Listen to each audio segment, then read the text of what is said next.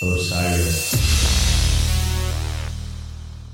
Hey, this is Jay Blakesberg, and this podcast is In the Loop, the Legion of Osiris podcast. Osiris connects you with podcasts, videos, and live experiences about the artists and topics we all love. Check out osirispod.com and sign up for the newsletter to stay in the loop about new podcasts and events. See you out there.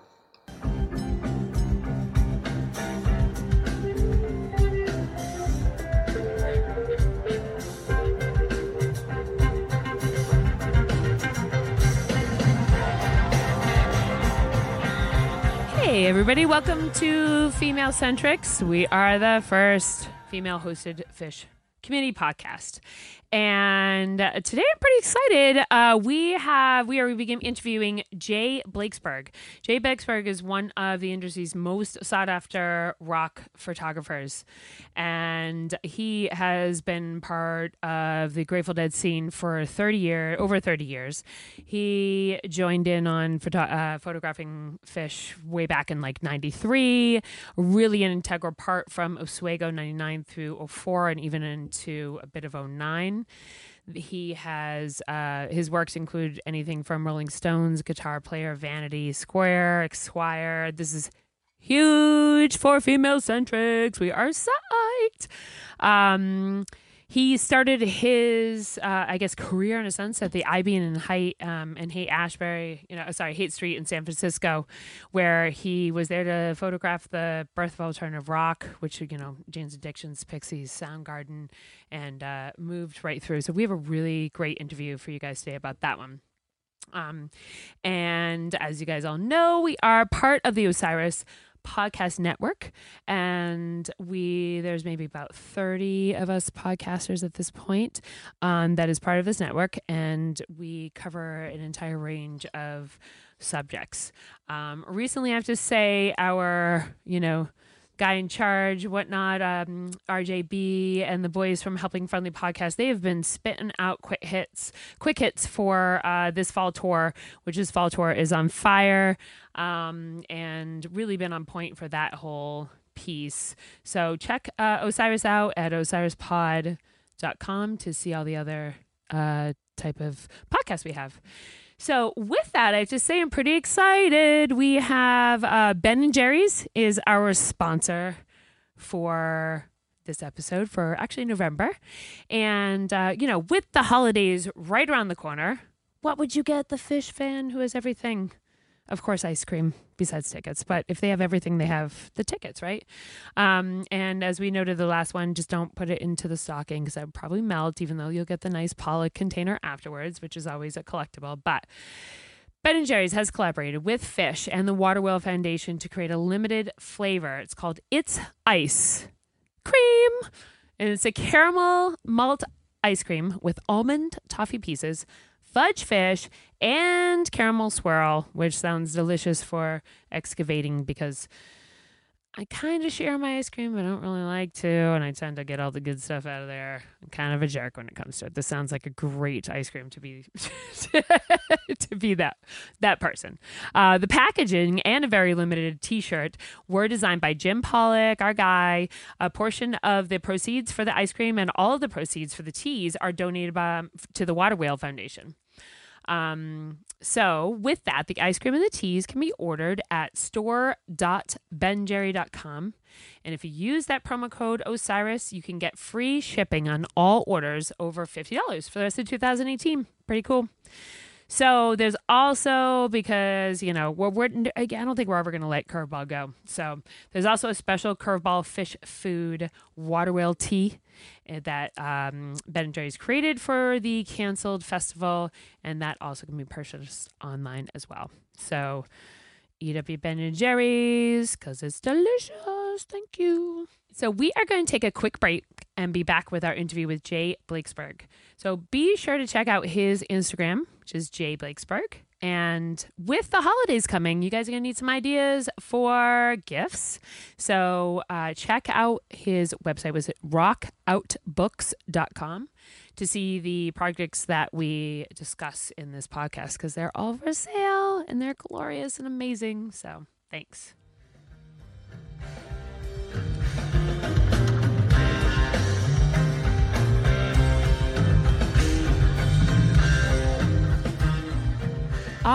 Alrighty, well, everybody, we are back with a really exciting interview that we're going to be having with Jay Blakesberg, which I had introduced him a bit earlier in it, but he is one of the music industry's most sought after rock and roll photographers, and we are pretty pumped to have him. So welcome, Jay. How are you?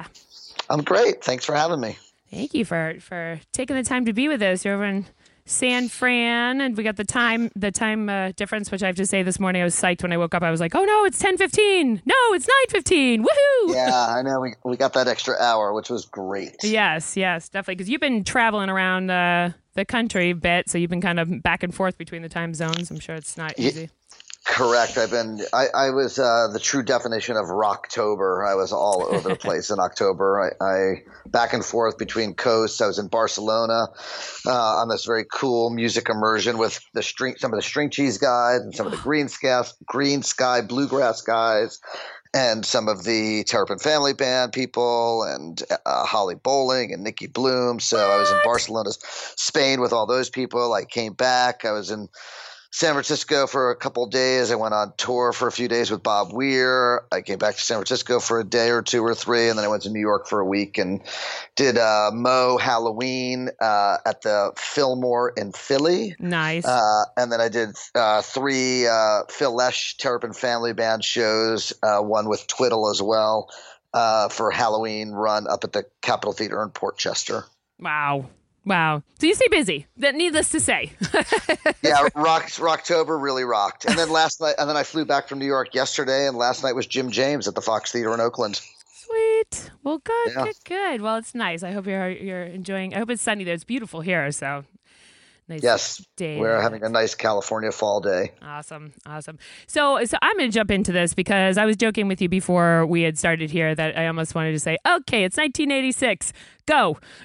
Tell me year by year, because you have so many amazing things that you've been up to over the past few years here, to say the least. So in 1986, you became the house photographer for the rock club. Is it the I-Beam on Haight Street? Yes. Yep. Correct. Yep. Yeah. In San Francisco. So this was also, the birthplace of alternative rock, and you were shooting bands like Jane's Addictions, Pixies, Soundgarden, to name a few. But during this time, and before that, because I know we were saying 1978, that's when you went to your first Dead show.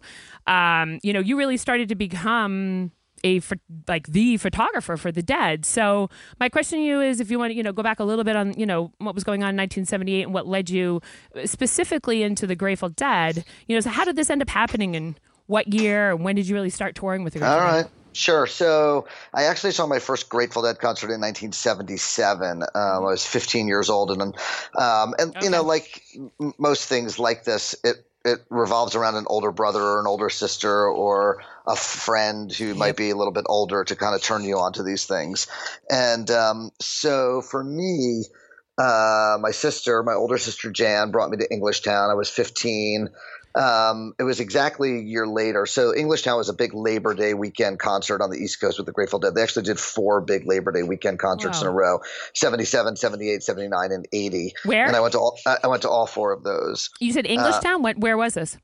Englishtown, New Jersey, 1977. Oh, okay. Mm-hmm. Yeah. And then 78 was Giant Stadium in East Rutherford, New Jersey. Also known as the Meadowlands. And that was the first Grateful Dead concert that I brought a camera to. And I was 16 years old, I guess. Borrowed my dad's camera, took some pictures, and those were the first photos that I took of the Grateful Dead. What was the date of that show again, exactly? Let's see. I believe that Englishtown was 9/3/77, and the Meadowlands was 9/2/78. Wow. And Rochester was 9/1/79, and Lewiston, Maine was 9/6/1980. Damn. Those were those four big Labor Day weekend shows.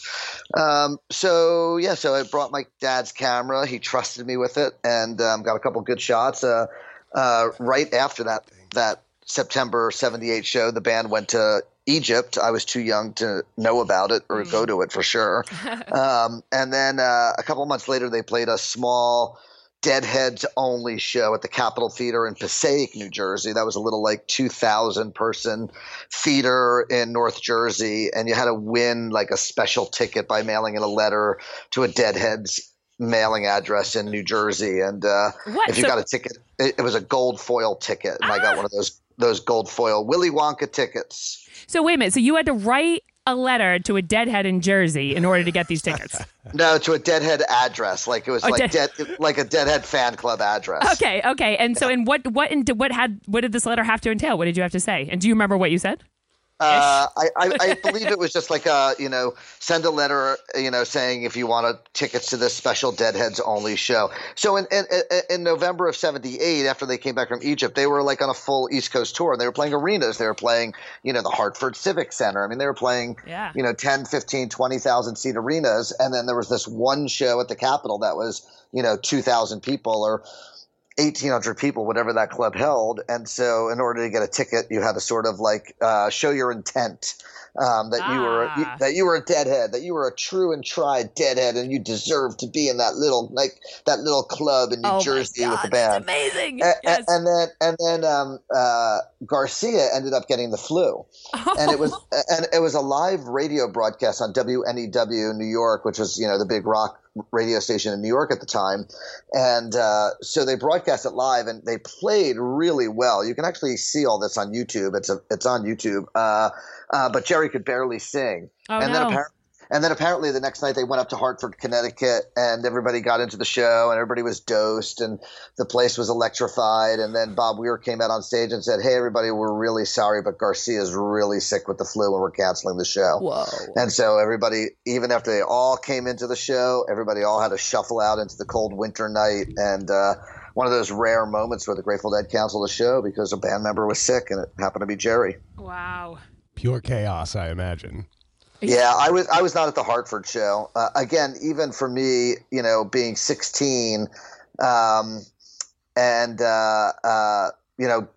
convincing my mother to let me go to Hartford, Connecticut from where I lived in New Jersey, that was like a probably 6 or 7 hour drive. That was not an easy task to convince her to let me do that. It took a little bit of doing until about a year later when I was able to, or 6 months later, I was able to convince my mother to let me get in cars with strangers and drive long distances. God bless our mothers, right? Yeah. Before the cell phones, all of it. Exactly. They had no fucking idea what we were doing. Yeah, exactly. Mom, I'm going on fish tour. Don't worry about it. I'll call you from a rest stop for about 2 seconds via collect. Exactly. Going to be with about 10,000 of my best friends. Yeah. Yeah. And I'll call you from a payphone with an illegal credit card that we stole from Exxon or some other corporation, that was a whole nother thing that happened on Dead Tour back in the early 80s, as there was a whole black market of corporate telephone credit card numbers. What? It was a whole thing. Touch base on that one because that's interesting. That was a whole thing that was started by the Yippies, which was, Albert Hoffman and Jerry Rubin, and Paul Krasner. There was a newspaper called the Yippie newspaper, and every year they would publish like the top 10 corporate credit card calling numbers, so that you could dial in a credit card number. It was like a Pac Bell, AT&T, whatever the phone service was at the time, was the Ma Bell system. And you could call your parents, and the phone company actually came on tour because there was all this phone fraud going on Dead Tour. And I actually had a buddy who got busted by the phone company for using these credit cards and, calling his parents, on these credit cards. Sure. And, because of course they called his parents. They're like, "Do you know somebody that might have called you from Chicago, Michigan, Cleveland?" And it's like, wait, that's all the shows that my son went on Grateful Dead tour. Yeah, that was my son. They're like, "You owe us $2,000."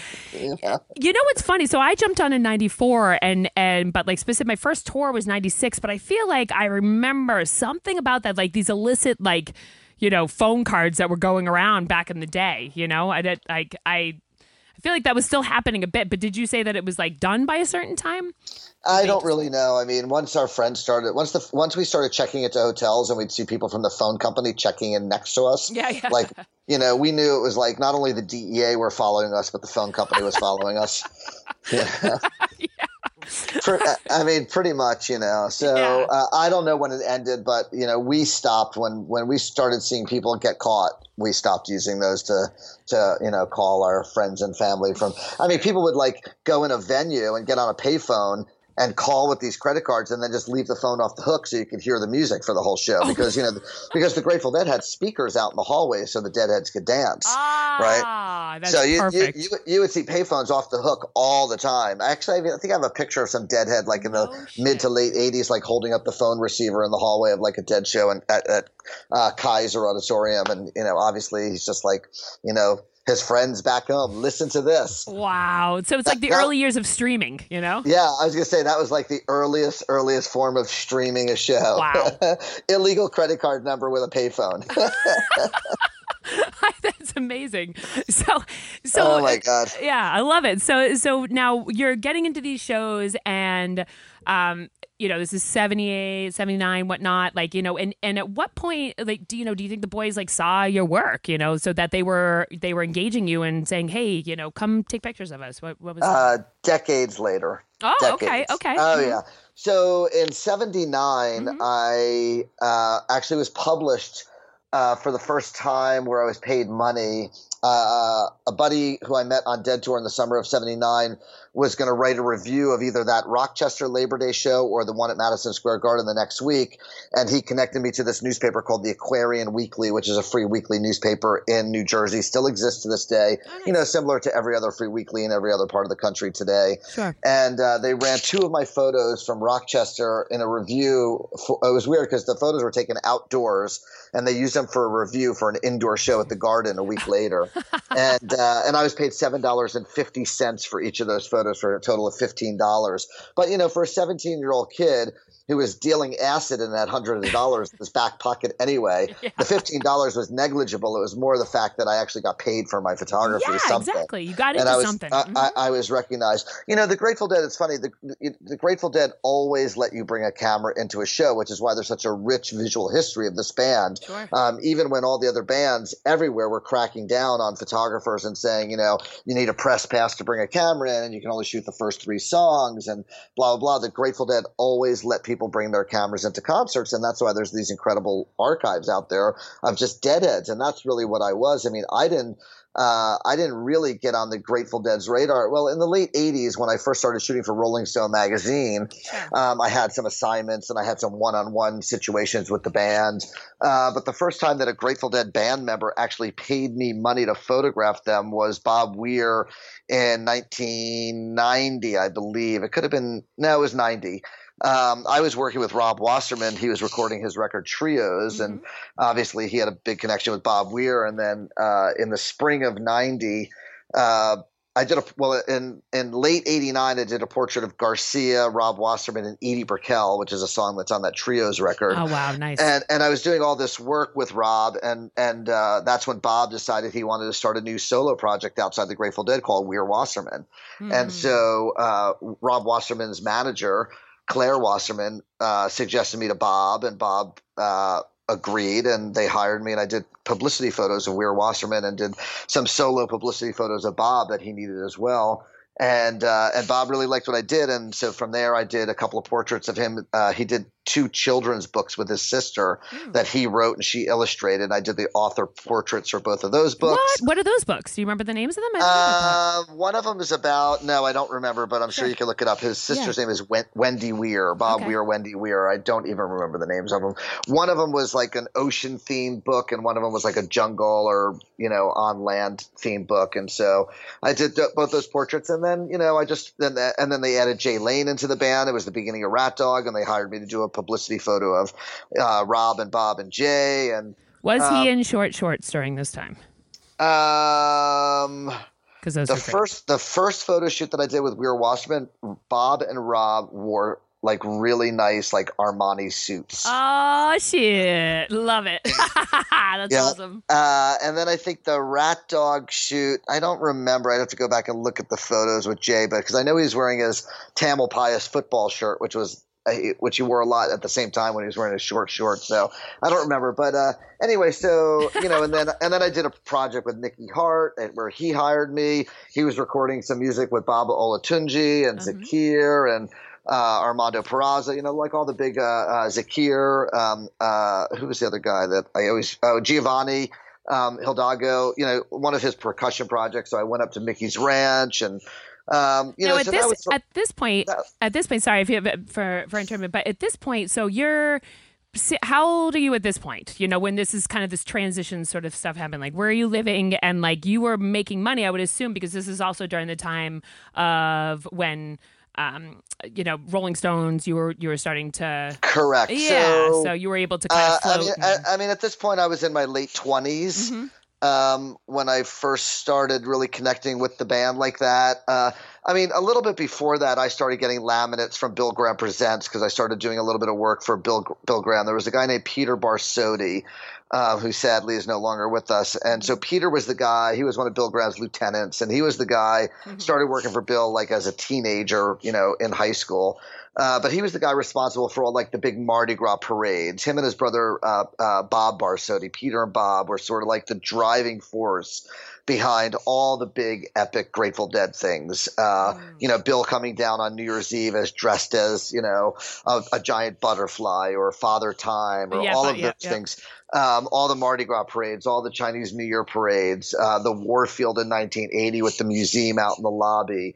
That was Peter and Bob Barsotti, and Peter was a big collector of posters and memorabilia and photos. And I went in and met him, and he gave me a laminate, and I started shooting some pictures for Bill Graham Presents. Not as an employee, but just as a freelancer. I don't even think they paid me money. But I was like happy to get an all access laminate to be able to shoot, before the show start when they're, fitting Bill Graham for his eagle costume that he's going to fly across the room in and stuff like that. So I started doing some stuff with BGP first. Then I started getting some assignments from Rolling Stone magazine. I did my first assignment for Rolling Stone magazine 31 years ago next week, nice. November 11th, 11/11, magical number, 11/11, 1987. I did my first assignment for Rolling Stone magazine, which was covering a free U2 concert in downtown San Francisco. Yes. And that was an event that Bill Graham's people, Peter Barsotti, was very involved in it. Bob Barsotti was very involved in it. They used the Grateful Dead sound system for that concert. And so, within 2 months, I did an assignment for Rolling Stone magazine for a benefit that Bill Graham was doing called Blues for Salvador. And Blues for Salvador was it was this benefit in Oakland that had Jerry Garcia, Bob Weir, Boz Scaggs, Bonnie Raitt, Carlos Santana, NRBQ, and since I had done that assignment for Rolling Stone a few months earlier, like I just started pitching them on things that were happening in the Bay Area, and they were just hiring me with these assignments. So with the U2, went and shot that. Sorry, with the YouTube picture, like that photo, if I remember correctly, that ended up being like your first real.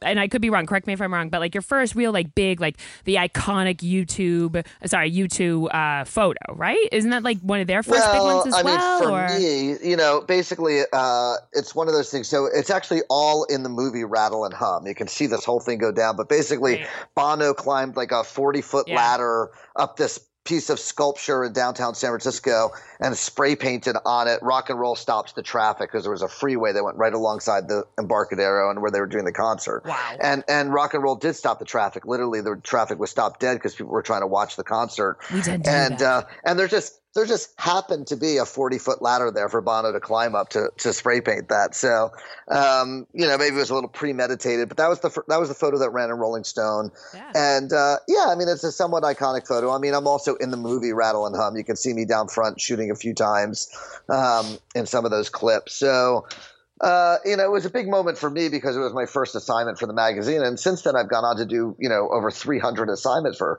Rolling Stone magazine in the print magazine. I mean, I occasionally I get stuff online and do stuff for online, but I'm talking about like, the legendary print magazine. Yeah, you've done over 75 covers. And then a year ago when Tom Petty sadly died, Rolling Stone magazine used my photo of Tom that I took at Lock-In on the cover of the tribute issue of Rolling Stone magazine. On the cover of Rolling Stone magazine, the tribute issue. And that was my first cover of Rolling Stone magazine. It was like really almost 30 years exactly after my first assignment for the magazine. Gotcha. So before the one with before, because you had not done covers before the one just last year for Rolling Stones? Not for Rolling Stone. I mean, I've shot hundreds of magazine covers, but for other magazines. I've shot covers for BAM magazine, 50 or 60 of them, and Guitar Player magazine, and Acoustic Guitar magazine, and Guitar World magazine, and Relics you're involved with too, and Relics magazine. Lots of covers for them. So I've shot lots of magazine covers, but that's my only Rolling Stone magazine cover. Yeah. So did it take, like, when you were you're having all these moments of meeting Bobby, and you're meeting Mickey and all this, and like, what was the moment where you met Jerry and things started to solidify for you? The first portrait that I did of Garcia face-to-face, one-on-one, was in January of 1991. And there was a magazine called The Golden Road, which was a Grateful Dead fanzine that was published by Blair Jackson and Regan McMahon. Blair is one of the known Grateful Dead biographers. And so he was doing an interview with Garcia and Hunter, and asked me if I would do the portrait for the story. And I was just like freaking out. Like, this is going to be my one-on-one with Jerry. And, I'm going to spend a half an hour with him, and I'm going to shoot 2.25 film, which is like a medium format, large, for magazine covers, and shoot 35 millimeter, and shoot black and white, and shoot color, and, chat with Jerry and hang out with him. And and I went to the Grateful Dead office in San Rafael, and they put me in this little tiny office that was so small that I actually had to sit on the desk to get far enough away from Jerry and Hunter. And I started shooting, and I took about 15 or 20 photos. And Dennis McNally, the band publicist, said, "Okay, you're done." I said, "What?" And I freaked out, and I shot really quickly with a motor drive. I shot a whole roll of black and white, another half a roll of black and white, and a half a roll of color. The whole photo shoot was 3 minutes long, and Garcia got up and walked away and went out of the shoot. And so, the year of that, what year was that? 1991, January. Okay. You're so good with these dates. Thank you, because I'm fascinated by everything you're saying right now. So yeah, well, I know they're everything. Detailed, but go ahead. All my photographs are dated, so it's easy for me to know where a lot of this stuff falls. Yeah. And so, it was pretty mind blowing. It was very fast. There was very little chit chat between us. But I was a little bit disappointed that I didn't get to spend more time with him to do what I wanted to do creatively. But it's still possibly my most iconic photo of Jerry that I've ever taken. It's, sort of leaning down, looking over the glasses. It's been on magazine covers, and I have a T-shirt of it with AJ Masley turned it into a painting, and then turned it into, it was like a pop, thing of sorts. It's on the cover of with AJ Masley's a thing. But and actually today I was like, I just put on my website. I'm like, I'm interviewing you, and that's the picture I used.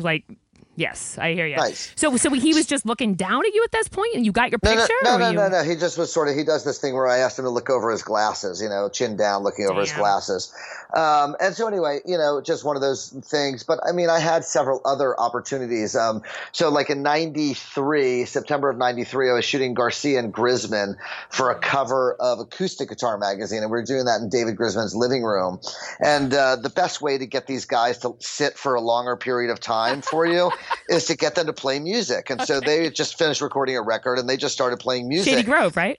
I don't remember what record it was at that time, but it could have been one of the kids' records. I'm not sure. Yeah, not for.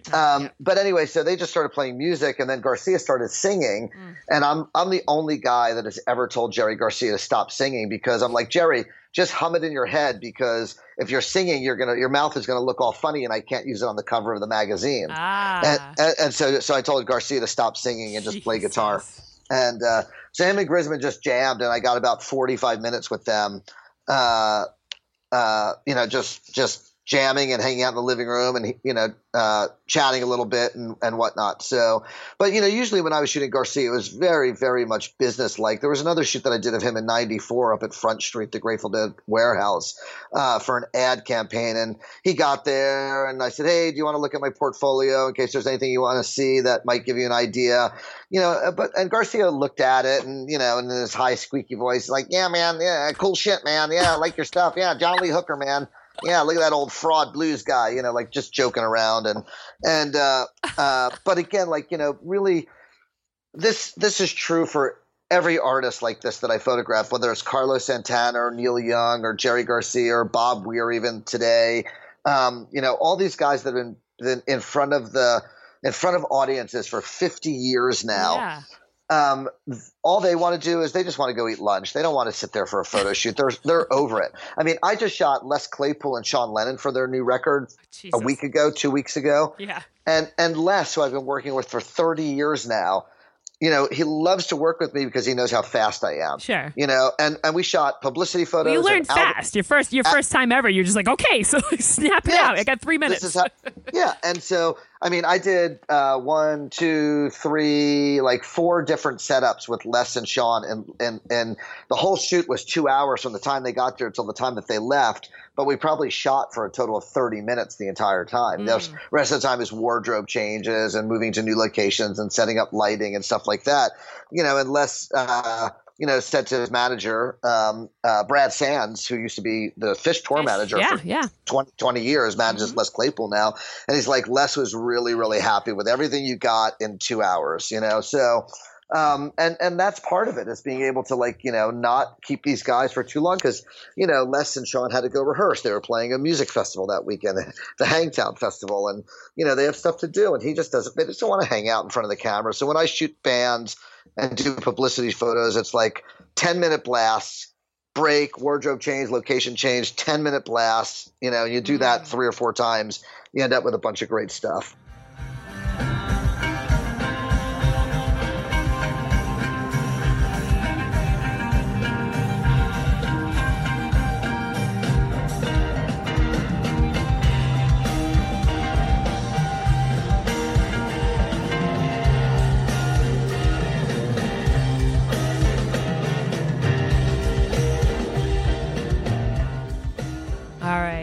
So everybody, I just want to remind you, we are just so lucky to be sponsored by Ben & Jerry's.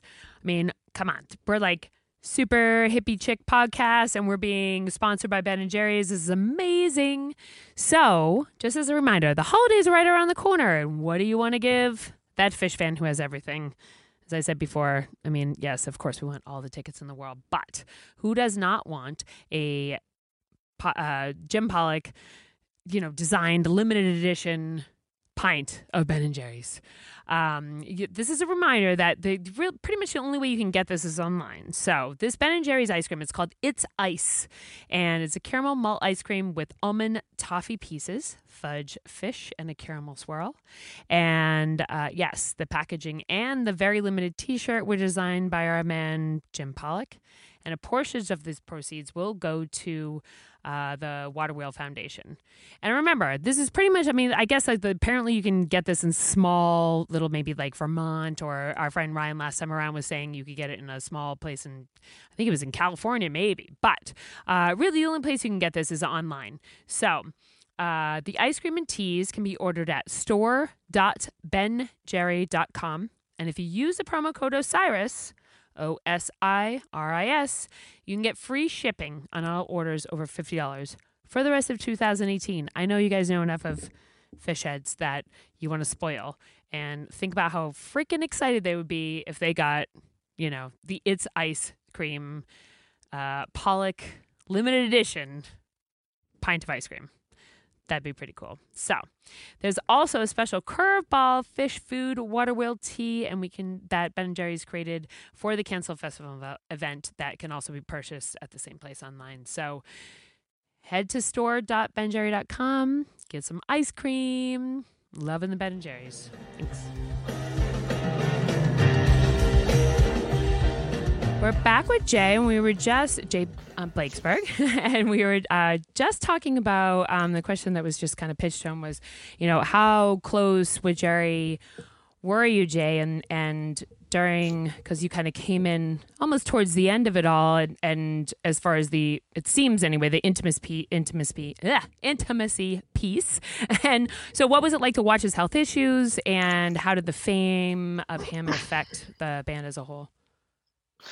Well, I mean, I was in no way really an insider. Mm-hmm. And so I was not privy to all the health issues. I mean, as a fan from the outside, we could see what was going on. We could see the quality of the music deteriorating. When do you think that started to flip? Because for me, 91, I love 91, and I only saw Jerry twice, and then I've seen the rest of the boys a whole bunch of times, but, because I graduated high school in 93, and that's when I started getting into it all. So I caught Jerry twice. So for me, that's just how it always was. And now that I've listened to them a whole bunch of times, I hear, to me, it seemed like there was different peaks, but like there was like certain peak that was going on in 91 to me, but like, go on with that as far as what you're saying. So when Garcia came back from his coma in 86, it really just took off in a big way. Like 86, the end of 86, 87, 88, 89, 90 were all really, really great years for the band. They were playing strong. Jerry was healthy. Everybody seemed happy. The scene was growing, obviously, because that was the height of Touch of Grey and Touch Heads and stuff like that. Brent, we lost Brent in 1990, and I think that's when there was another big shift. I think the beginning of those years with Vince had some sparkling moments, but I think that by the time we got to 92 and 93, it started to deteriorate a little bit, and Garcia's health was deteriorating, and we could see it. I did a shoot with Garcia in 94. That shoot was for Alvarez Yairi, the acoustic guitar that he was using at the time. And he came to the shoot 3 days late, and he looked terrible. Just was not a very healthy situation, and I could see it. In April of 95, just a few months before he died, they were filming a music video in North Beach with the Jerry Garcia band for a song that was in the movie Smoke, which was a movie directed by Wayne Wang with Harvey Keitel. And there's a Garcia song on the soundtrack for that record. And so they're making this movie. Ashley Judd was in the movie and also in the video with Jerry. And that was like my last one-on-one with Jerry, and he just looked terrible. He was sweaty, and his hair was matted down on his forehead, and he looked very, very unhealthy. But like I said, I was not on the inside, and so I was not privy to all the things that were going on internally with the band. In terms of Garcia and the fame of the band and the rise of the band, again, from my interactions with Garcia one-on-one, and also just what we knew about him, like he was the kind of guy that where people were putting him up on a pedestal. Jerry the God-like guitar player, like he just wanted to play music. He was just like this regular guy who wanted to just play guitar all the time. Like that was who Jerry was. Jerry wasn't, this spiritual guru. Which was what he was being held up onto, which really stressed him out. Yeah, he was singing these very magical words that were written by Robert Hunter. And Robert had a way of spinning these tales that, took us on these journeys as fans, like no other songwriter, lyricist really has ever done except for a handful. Bob Dylan, Robert Smith from The Cure, Pete Townsend here and there. There's a bunch of them. There's a bunch of one-off songs out there by all sorts of bands that we love that are amazing. But I don't think that what Robert Hunter has done with lyrics is beyond what most people have ever done. And, and us Deadheads, lived by those words and breathed by those words. And so, Jerry was the one singing those words of these cosmic, tales of outlaws and, gamblers and lovers and thieves and mystical creatures like, dragons with matches and things like that. And so, we were elevated in that situation as Deadheads, listening to those songs and listening to that music. And it's pretty easy to put that person who's delivering that message on a pedestal, especially when there's psychedelics involved and all your nerve endings and synapses are wide open and you're just taking this all in and you're with all these people who you love and all these fans and you're dancing and there's all this raw sexual energy swirling around and, there's this music and these fans and this scene. It's like pretty easy. If you get carried away to, feel like, oh my God, Jerry Garcia is God, and Jerry wasn't God and Jerry never thought he was God and neither did anybody in his band. And, they were guys playing very, very complicated and intricate music that moved us in ways that we had never been moved before. And some people took it the wrong way, and Garcia just wanted to play guitar. He just wanted to be a regular guy that played guitar. Yeah. So this is August of '95 going into it, and I have to say, so Bobby put out a Netflix movie called, was this the other one? Am I right with that? Mm-hmm. Yes. Did you saw that? Mm-hmm. Yeah. And so the day Jerry died, Bobby was set up to play Rat Dog at the Hampton Casino. Thank you, the Hampton Casino. And he played that night. And so we found out Jerry died in the morning, and we all went. And by the time, the tickets weren't sold out, but by the time, half of us got around to it, they had sold out, obviously. And Bobby still played that night. And so, this is a teeny, I don't know if you've ever been to the Hampton Beach Casino or not in New Hampshire, but it's this really small venue. And what they did was they took the speakers and they flipped them outside and they put them out, and everybody drove there. There was maybe, I don't know, 7 or 8 VW buses and people's cars just right up to the steps. And all of us were just on the roof of our cars, and we were able to really be with Bobby that night. It was incredible, Yeah, absolutely. So what was it like for you when Jerry died, and what was it like for, the rest of the band? Where were you at when you heard the news? Well, I was in a car driving back to San Francisco from up in the Sierras, and I heard about it. And so for me, it's a little bit different because as a photographer, when artists die, the media jumps on it immediately. And I'm part of the media, and so as someone who had photographed the Grateful Dead a lot and photographed Garcia a lot, I was immediately being contacted by all of these magazines and newspapers because people wanted to pay tribute to Jerry. Sure. I mean, that's, when these magazines put out these special issues on, the life and death of Jerry Garcia, whether it's People magazine or Rolling Stone, I'm sure that a lot of these commercial magazines, there's dollar signs involved and things like that.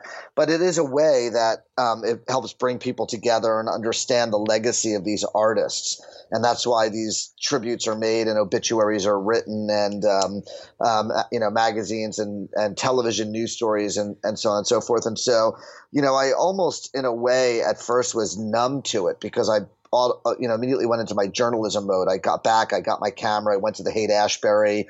There were vigils in Golden Gate Park where people had bonfires and people were sitting around and singing and music. And, I went to the corner of Haight-Ashbury and there were memorials there, everywhere. And so I sort of became a photojournalist at that moment to capture, because it was part of the story that I had been shooting at this point since I was a teenager. Yeah.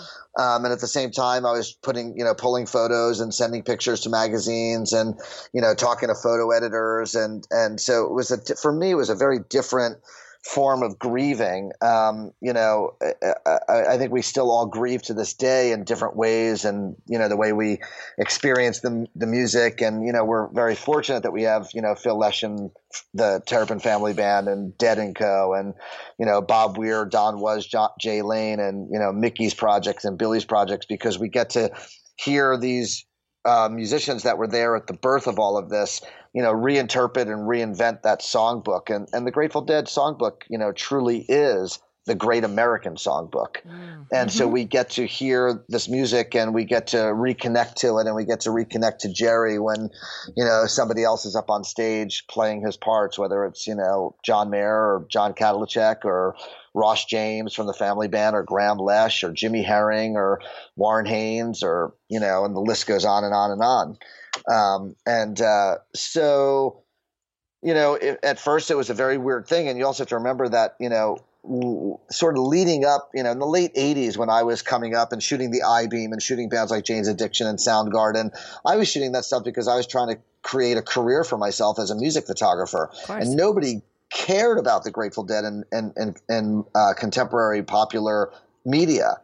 Every once in a while there was a small story here on the Grateful Dead or a news item, or, Jerry Garcia sat in with Carlos Santana somewhere or something like that. But in general, the news media the major news media ignored the Grateful Dead for many years in the late 80s into the early 90s. And, after Jerry died, of course, there was a big resurgence of interest in that, and it sort of died down again. The band didn't know what they were going to do. And I mean, if you look at even, stuff that happened from 95 to 2000, there was a scene there, but it really took until 2015 Fare Thee Well, the big shows that Pete Shapiro put together to catalyze this incredible family and these group of people that, saw the Grateful Dead many, many years ago with Jerry Garcia and re-sparked, reignited this entire community and put it at a level that is, not been seen since, sometime in the late 80s when they were playing stadiums with Jerry Garcia. I mean, it's just really incredible what the Grateful Dead scene is like right now. You also have to remember, in 1987, okay, think about this. In 1987, 30 years ago, 1988, 30 years ago, there was no jam band scene. There were no other bands except for the Grateful Dead and the Allman Brothers, right? Yep. I mean, at that point, Phish was just starting to bubble up from the ether, and Mo is going to celebrate their 30th anniversary this next year. String Cheese is celebrating their 25th anniversary. Yeah. So the word jam band still hadn't been coined, and there still was really no other bands in this scene that played music like these people played music. And yet they weren't getting the recognition on a really high level public level. They were still in the background of it all. Yeah, absolutely. And so, it was a slow build, but it really was Fare Thee Well that just kind of blew it all out of the water to the point where, people wanted to touch that magic again, right? Absolutely. So, we were kids, we were searching for the magic, we were searching for the spark. We dropped some acid, or we connected with that band, the Grateful Dead. We saw them. Some people went on tour. Some people saw them hundreds of times. Some people saw them a half a dozen times, but it still touched them in this way that they couldn't quite understand or grasp at the time. And then they went off and went to college or finished college and got a career and raised some kids and became empty nesters. And now all of a sudden, Fare Thee Well happens, and we went to this big family reunion in Santa Clara in Chicago, and everybody's minds were blown. And it wasn't because the music was the greatest music ever; it's because the family got back together and we all touched that magic again. Yeah, right? Yeah. What was your thought about Trey being picked? Because I know that you photographed for Phish during 99 through 04, maybe a little bit into 09 there. So as because I definitely have questions for you about your connection with Phish, obviously. So GD50 was a huge thing for Jason and I. We rented a Mustang, and we took it off, and it was it was like our big hurrah, go out to Chicago. We did all 3 nights, and our Ronnie that's with us tonight here, he was also with us as well, and it was just as far as the worlds colliding in 2015, Trey Anastasio gets picked out to be Jerry, whoa, so I'm like, what are your thoughts on that? What people were saying? So first of all, there had been many, many other, quote unquote, Dead tours post Jerry. Further, so obviously there was Further with John Kadlecek. There was, the 2009 tour with Warren Haynes, and 2003 and 2004 it was Jimmy Herring and Warren Haynes. So we've seen a lot of different people fill that spot. I was thrilled. I got a phone call from Pete Shapiro in early December 2014 that said, "Jay, guess what?" He goes, "I got the band back together for the 50th anniversary, and guess who's going to play guitar? Trey Anastasio." And I was like, "That's fucking awesome. I love that." I've always thought that Trey would be great, So, and then he's like, "And you can't tell anybody." I'm like, "Great, thanks." This crazy controversial secret, what? Trey's gonna be Trey's gonna be Jerry, quote unquote. I'm a big fan of Trey. I think that Trey's guitar playing is next level. Mm-hmm. I think that Phish is an incredible band. As you say. So I started shooting Phish in the early 90s, 93 or something like that. Might have been my first Phish show that I shot. So not that early, but early enough. Well, where? Do you remember? Might have been Laguna Seca. Might have been the first time I saw Phish. Right on. And I didn't completely get it. You also have to remember that. So Jerry was still alive in '93, Yeah. and I had already been a member of a cult called the Grateful Dead for 20 years. So it was kind of hard for me to say, sure, I'm going to go join this other cult called Phish. And so, I liked it and I enjoyed it. And I did a story on Phish for a couple magazines and did some portraits of Trey in my studio in '93 and Page for Keyboard Magazine. And that's how I was first kind of met those guys. And Page really loved this portrait that I did of him for a feature story in Keyboard Magazine in 1993. And that's really how I connected with the band. And Brad Sands, their tour manager, the guy I mentioned earlier that, manages Les Claypool and Primus and Dean Ween and some other stuff. He was a big Deadhead, Brad, so he knew me. And I was in Arizona Thanksgiving '96, and Phish was playing in Phoenix. I was there for visiting family for Thanksgiving. My wife's family was from there, and so I went to the show and I did a portrait of Trey for an online music magazine that was existed at the time. And, sat in on that interview. And then Brad Sands was like, yeah, here, all access, shoot whatever you want, wherever you want. Is that for Addicted to Noise? Is that the... Yes. Okay, yep. I found it by Rolling Stone, yep. Yep, so Addicted to Noise was the first online music magazine. It was founded by Michael Goldberg, who was a writer for Rolling Stone magazine. And me and Michael did a lot of stories together for Rolling Stone magazine because he was based here in San Francisco. Sure. And so anyway, in '99, when Phil put together that Phil and Friends with Page and Trey, Phish management, Jason Colton, hired me to shoot those shows for Phish to document, Trey. And that was really how I also really connected with Phil, was from those shows when Phish hired me to shoot those shows. And Phil's publicist was an old friend of mine named J.C. Joannis. And Phil and Jill were like, who's this photographer that's shooting for Trey and Page? And it's like Jay Blakesberg. And then she showed him a bunch of my work. And then I became Phil's photographer right after that and started shooting all the Phil and Friends stuff. Nice. But that was pretty much. And then, right after that was the Oswego show in '99 that summer. And Phish flew me out to be the photographer for that. And then, back then it wasn't like now where they have a photographer on the road at every show because of the internet and Instagram and Facebook. Back then they would fly me into 2 or 3 or 4 shows on a tour, and that would be it. Sure. And we shot film, and they do a big Vegas run, I'd come in for that, or they do a couple of Alpine Valley shows, I'd fly in for that, or some Red Rock shows, I'd fly in for that. So it wasn't like I was on tour with the band with Phish. It was just I was the Phish photographer, but there was also Taylor Crothers was doing stuff, and I think Danny Clinch was still doing stuff at that time for them. And those were some wild years for the boys. Were you involved in the the shenanigans backstage or not, or do you have any no, not at all stories? No. You're I'm an angel. I mean, I haven't smoked pot since 1981, and I don't drink alcohol, and I don't do drugs, and so I wasn't partying. But yes, I was aware of it, but I was not as in tune to it because the internet really wasn't happening yet. And and you weren't part of that piece, so I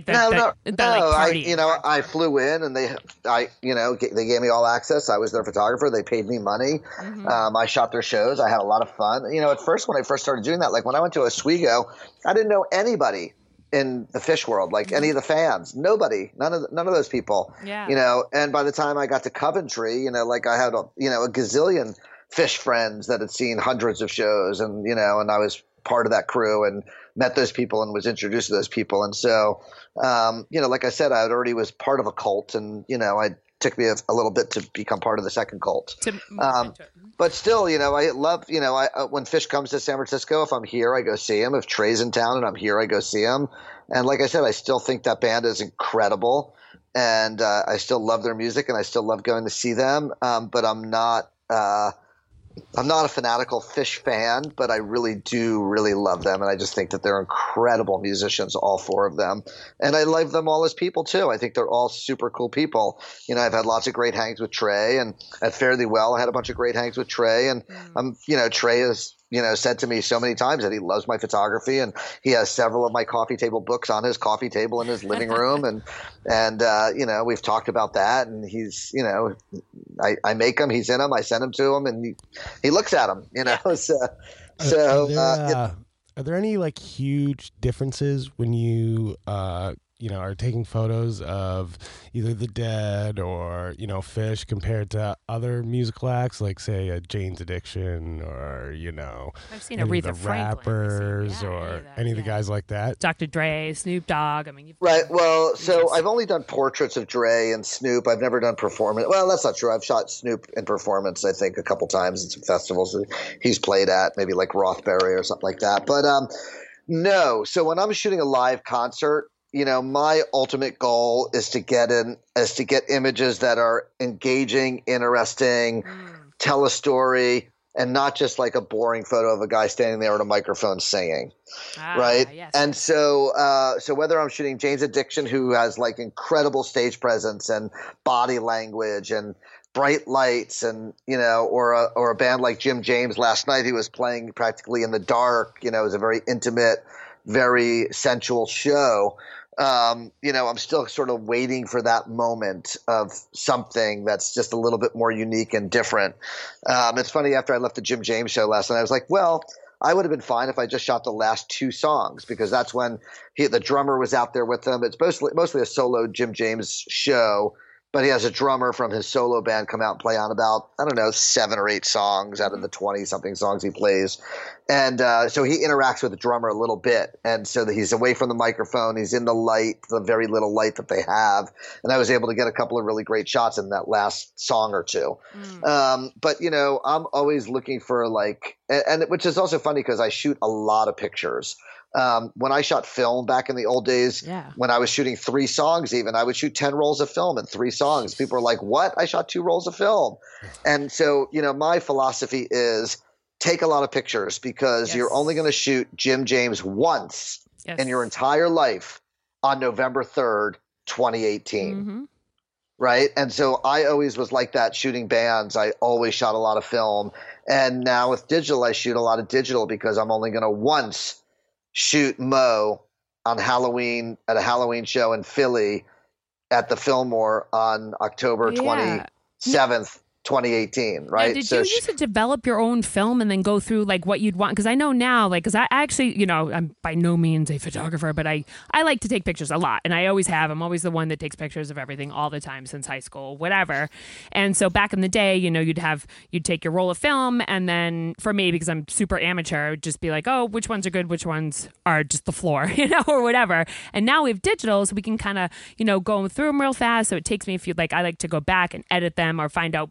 If I take maybe a group photo, maybe the group photo as a total isn't very good there, but there's that awesome one that's just 2 of the friends in the background that really cleared out. Like, do you personally take the time at this point to go through and, edit each piece? And then how was that back in the day when you actually had to develop the film versus not? Like, were you going through it and looking at it in a dark room or?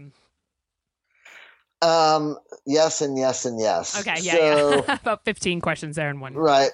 So I shot a lot of film, and back in the day, I had a dark room in my mother's basement in suburban New Jersey, and I developed my pictures and made 8x10s and sold them in the parking lots for $2 an 8x10. No big deal, Ma. It's just Jerry Garcia. It's fine. Don't worry about it. $1 an 8x10, awesome. Stuff like that. And which is just kind of funny because, now my prints are like, $500 a piece. Do those ever show up? Those original ones? Well, it's really funny. I actually just got a Facebook message a couple of days ago from a random guy who said, hey, somebody walked in my store with 4 of your old photos. And one of them has your stamp on the back. That says, Jay Blakesberg with the address of the house I grew up in New Jersey, a rubber stamp on the back. And actually only one of the 4 photos was mine. The other 3 weren't mine, but it was very, very funny. And I always joke when I do my slideshow presentations about how I'm like, if you have an old 8x10 from back in the day, I'll upgrade you to a new print if you want it, So you just have to come to one of my presentations and you get upgraded. Yes.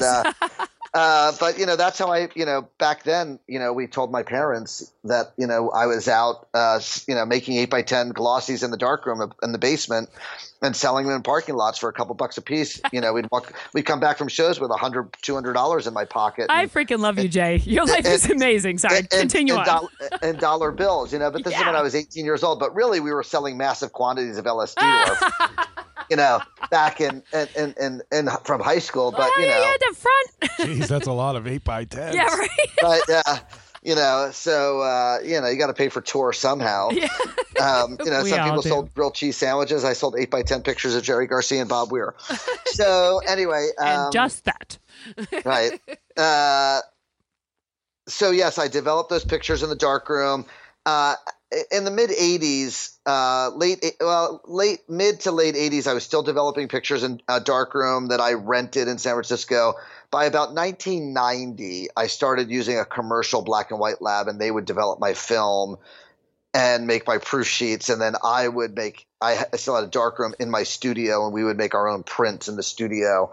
So I look at everything and I mark the proof sheets and I choose the shots and make the marks on the proof sheets. And now when I shoot digital, if I shoot 1,000 pictures at a show or 2,000 pictures at a show, which is not uncommon, I look through every single one and I decide what gets deleted and what gets kept. Wow. And then depending on what the job is or where it is, either I do the digital processing or I have a full-time digital tech who does the processing. Lot of work. Right. So, but I do look at every single photo that I take and I make the ultimate decision as to whether it gets kept or deleted and gets marked. Because in Lightroom, which is an Adobe product, you can catalog stuff. So you can mark things with 1 star, 2 stars, 3 stars, 4 stars, to sort of keep track of your favorite ones and ones you want to go back to.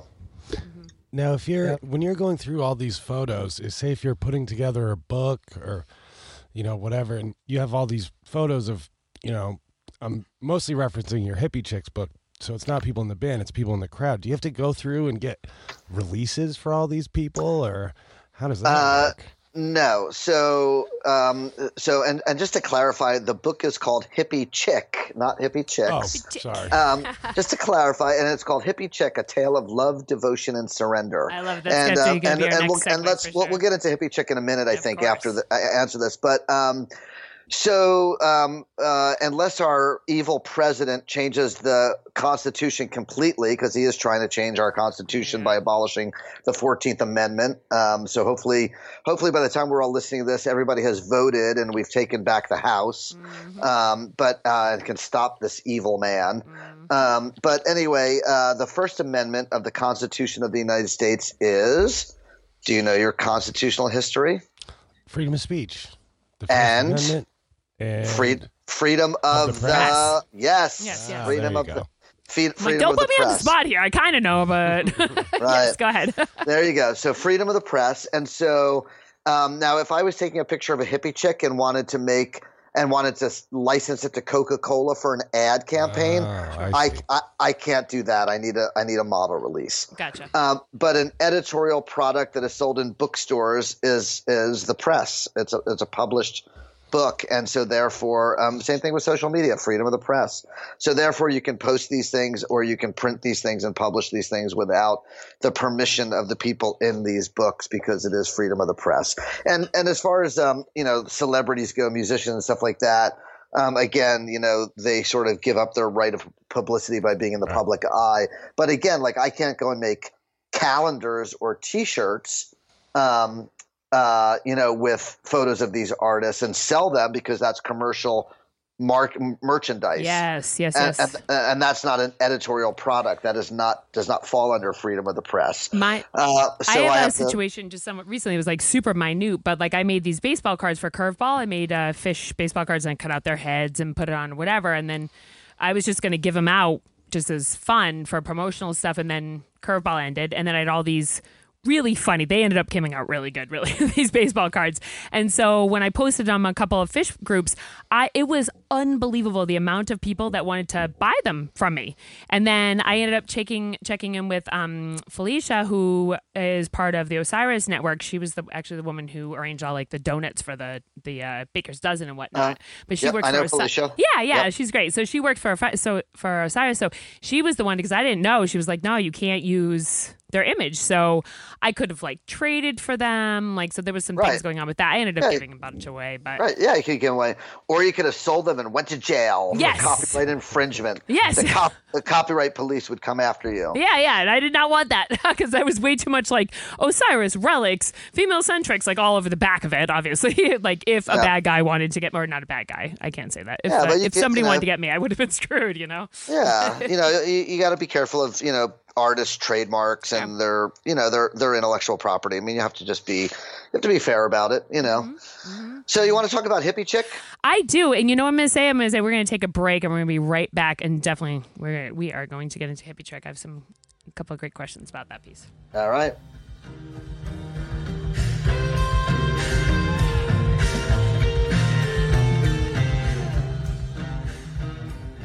All right. We are back with Jay Blakesberg, and we are going to be talking about his amazing book that was released in the October of 2015. It's called Hippie Chick, A Tale of Love, Devotion, and Surrender. And one of the pieces in it was like Earth Mamas, Fairy Princesses, Hula Hoopers, Whirling Dervishes, Tribe of Dedicated Music Lovers. If you have not been in the scene in the past 30 years, then I don't know who has been, Jay, because he has a great description of us lovely ladies who are there and dedicated and part of this all, Absolutely. Yeah. So what motivated you to create this book? So a lot of people have been going back to like 2008, I joined Facebook. And within about a year, I started posting some of my older archival photos of deadheads dancing. And it got a lot of response. It got a lot of positive response. People were really into it. There was an article written in the Huffington Post about my photographs sort of bringing people together who hadn't seen each other or connected with each other in many years. And so a lot of people kept saying, you should do a book on deadheads. You should do a book on deadheads. And I really didn't feel like I had a book on deadheads. And so I started kicking this idea around about doing a book on hippie chicks. So not just limiting it to pictures that I took while Jerry Garcia was alive, but, just kind of encompassing. And I started to sort of kicking this idea around in my head. And then at Lock-In in 2014, I guess it was, I met this woman named Edith Johnson. She saw a photo that I took of her on Instagram and contacted me and asked if she could use it on her blog.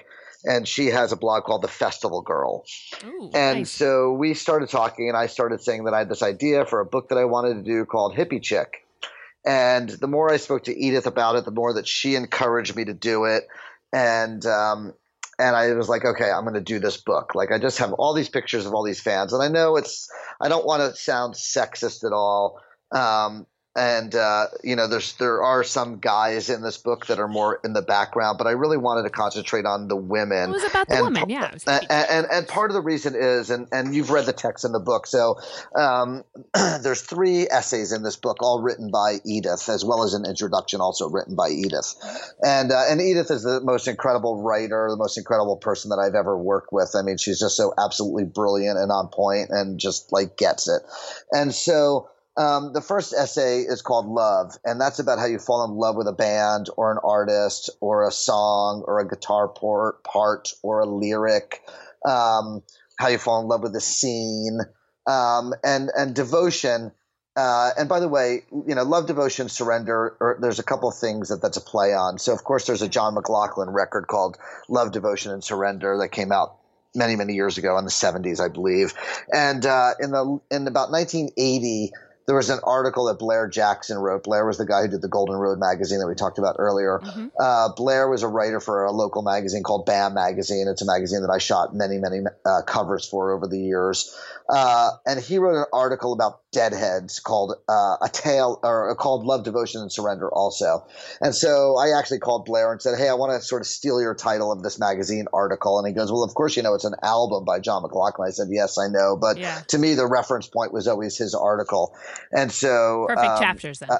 So that was sort of where I came up with that. So anyway, so I told you about love, and devotion is and I'm sure you can relate to this. All you guys can. Devotion is how you're devoted to that band, that artist, that experience, that community. You might travel long distances to see a show. You might wait online for all day so you can get a spot on the rail. You will travel and go see that band over and over and over again on the same tour. You will buy their merch. You will collect their set lists. You will collect their buttons, their stickers, whatever it might be, right? You're very devoted. And then surrendering is surrendering to that moment. So you're at the show and you're not thinking about the husband or the kids or the carpool or the rent or the mortgage or the car payment or the PTA meeting or the job or, any of those things that are going on in your everyday life. You're in the moment at the show and you've surrendered to the flow, as they say. And you're in that moment to recharge your batteries, to recharge your soul. And Edith, in the essays that she wrote in the book, just nails all three of those topics, like to the T, from a woman's standpoint, because, I could take the pictures of women in those moments experiencing that bliss, that excitement, that energy. But I can't speak from a woman's point of view because I am not a woman. And, and everybody that worked on this book, actually, except for me, was a woman. The person who designed the book was a woman. The woman who helped me do all the PR and marketing was a woman. The people who wrote all the text in the book. Besides Edith's text, there's a foreword by Grace Slick, the original hippie chick from the Jefferson Airplane. Absolutely. And there's an afterword by Grace Potter. And I loved having sort of the Grace bookends in this book. And I've become good friends with Grace Potter over the years from photographing her. And so that's sort of how the book, rounds out. And this book is not just for women. This is a book for men to understand also.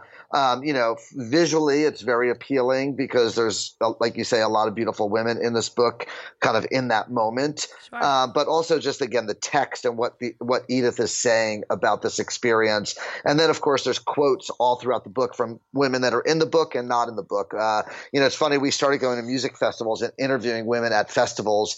And then we found out, like, Edith would go back and listen to the recordings, and it was like, 40 minutes of like some like tripping hippie chick, rambling on about nothing. Yes, and so we actually came up with a questionnaire that was like 4 or 5 questions. And, if the question wasn't applicable to you, then you didn't answer it. And, so there were questions about like fashion and how important fashion was to you and what you wore to shows. And if you something you never thought about, then you didn't answer it. There was questions about waiting online all day so you could be on the rail and be right up front.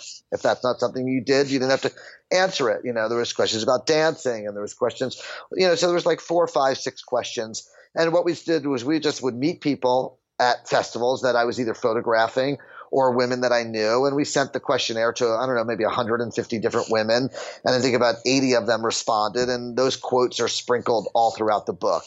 And I think that those quotes really help tell the story as well. Well, the questions I have for you are actually based off of those specific quotes. And I'm glad you brought up about Grace Slick and, opening it up and Grace Potter ending it there. Because so at the beginning of it, she writes, we chose to manifest our dreams rather than follow a preset norm. We chose to fly rather than crawl. We chose to experiment rather than walk through someone else's flat world. And then afterwards, with the modern day sort of hippie chick, Grace Potter, who has been doing a lot of fetish scenes, she considers how women today carry on that legacy. And her quote is, "We're not just the girls dancing in the front row at the concert. We are not just the wax figurines copied of our regular ancestors." So she said, we are living, breathing manifestation of our path. They blaze every word, they protest every song they love. So with these quotes in mind, how have you seen the woman movement grow and or change throughout your years as an integral part of this the scene, behind the scenes view of it? Right. Well, first of all, both of those quotes are pretty heavy duty if you really think about it for a second. So, huge. Grace Slick was really, really, truly the most rebellious one of the mamas. Rebellious women that could possibly be out there. I mean, between her and Janis Joplin, but Grace was so much more outspoken and so much more confident in her ability to be a spokesperson for that generation. And looking back, and still embrace it because she was a true merry prankster. Yeah, she might have been the first one really to represent us all. Yeah, right? And Grace is just an incredible person. And both Graces. And then, Grace Potter was a fish head on tour. You know, she was following the band around. Her parents were hippies. I mean, you know, she was on the rail dancing, and she was in the audience dancing before she achieved the fame that she's achieved as a musician and a songwriter. And so, you know, both of them can speak from, you know, and in, you know, 1964, 5, 6, you know, the birth of the Haight-Ashbury modern day hippie movement, you know, I was 5 years old, so I can't speak firsthand, but I've read a lot about it. I know a lot about the Haight-Ashbury. I'm very, very educated about the history of what happened in the Haight-Ashbury in those years. From a variety of sources and things that I do. I also work with the estate of a photographer who died about 10 years ago named Jim Marshall, who photographed the Haight-Ashbury in those years like nobody else did. And you're like in charge of that estate, you said? I help do some work with the estate. I help manage the licensing side of the business and do all the digital production and a lot of the editing. So they put out a book called The Haight, Jim Marshall's photograph, a few years ago, and I did the first edit of all the photos. I looked through 3,000 proof sheets, which is, you know, 10,000 photos that were taken between 64 and 68 in the Haight-Ashbury. You know, pretty mind blowing. So. You know, again, I'm a guy, right? So, you know, you know better how, you know, so Grace Slick set the stage for people to not, you know, it goes back to Jack Kerouac and Neil Cassidy.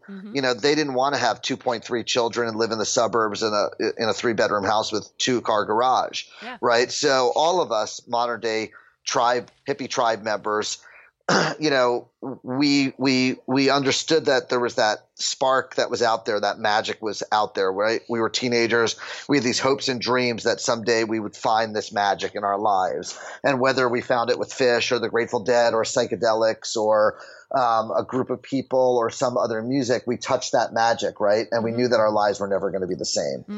Okay. And, you know, we didn't want to be like, you know, like the Grateful Dead song, you know, not like other girls, right?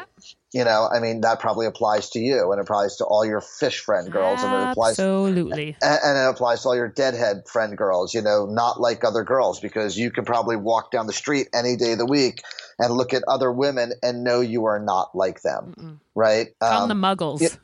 It's like the Harry Potter reference, you know, the Muggles. Okay, right. And so, you know, there are you know the women of your tribe, and you know when you get together, and there are women in your tribe like you have kids, and you're dealing with carpools, and you're dealing with all this stuff, but you still always gravitate back to that live music experience because you know that that's a place where you're at home, your family is there, your people are there, your music is there, you can let loose. You can what you were saying before is like recharge it all, you know, like that's what it was. I only got 2 Albany shows this past fall, but it's like I'm reset. I'm ready to go. I can, you know, keep going. And when it becomes your life like this, you know, I'm 43 and I've been doing this for 24 years, so almost 25 years. Right. It's more than what I was beforehand, you know, so it is everything. So right. Like I say, you can't quit the mob. No, you can't. You know, and in essence, that's what we've become. You know, yes. You know, we've become part of the scene. You know, we are part of the fabric of this scene, and you know, the women.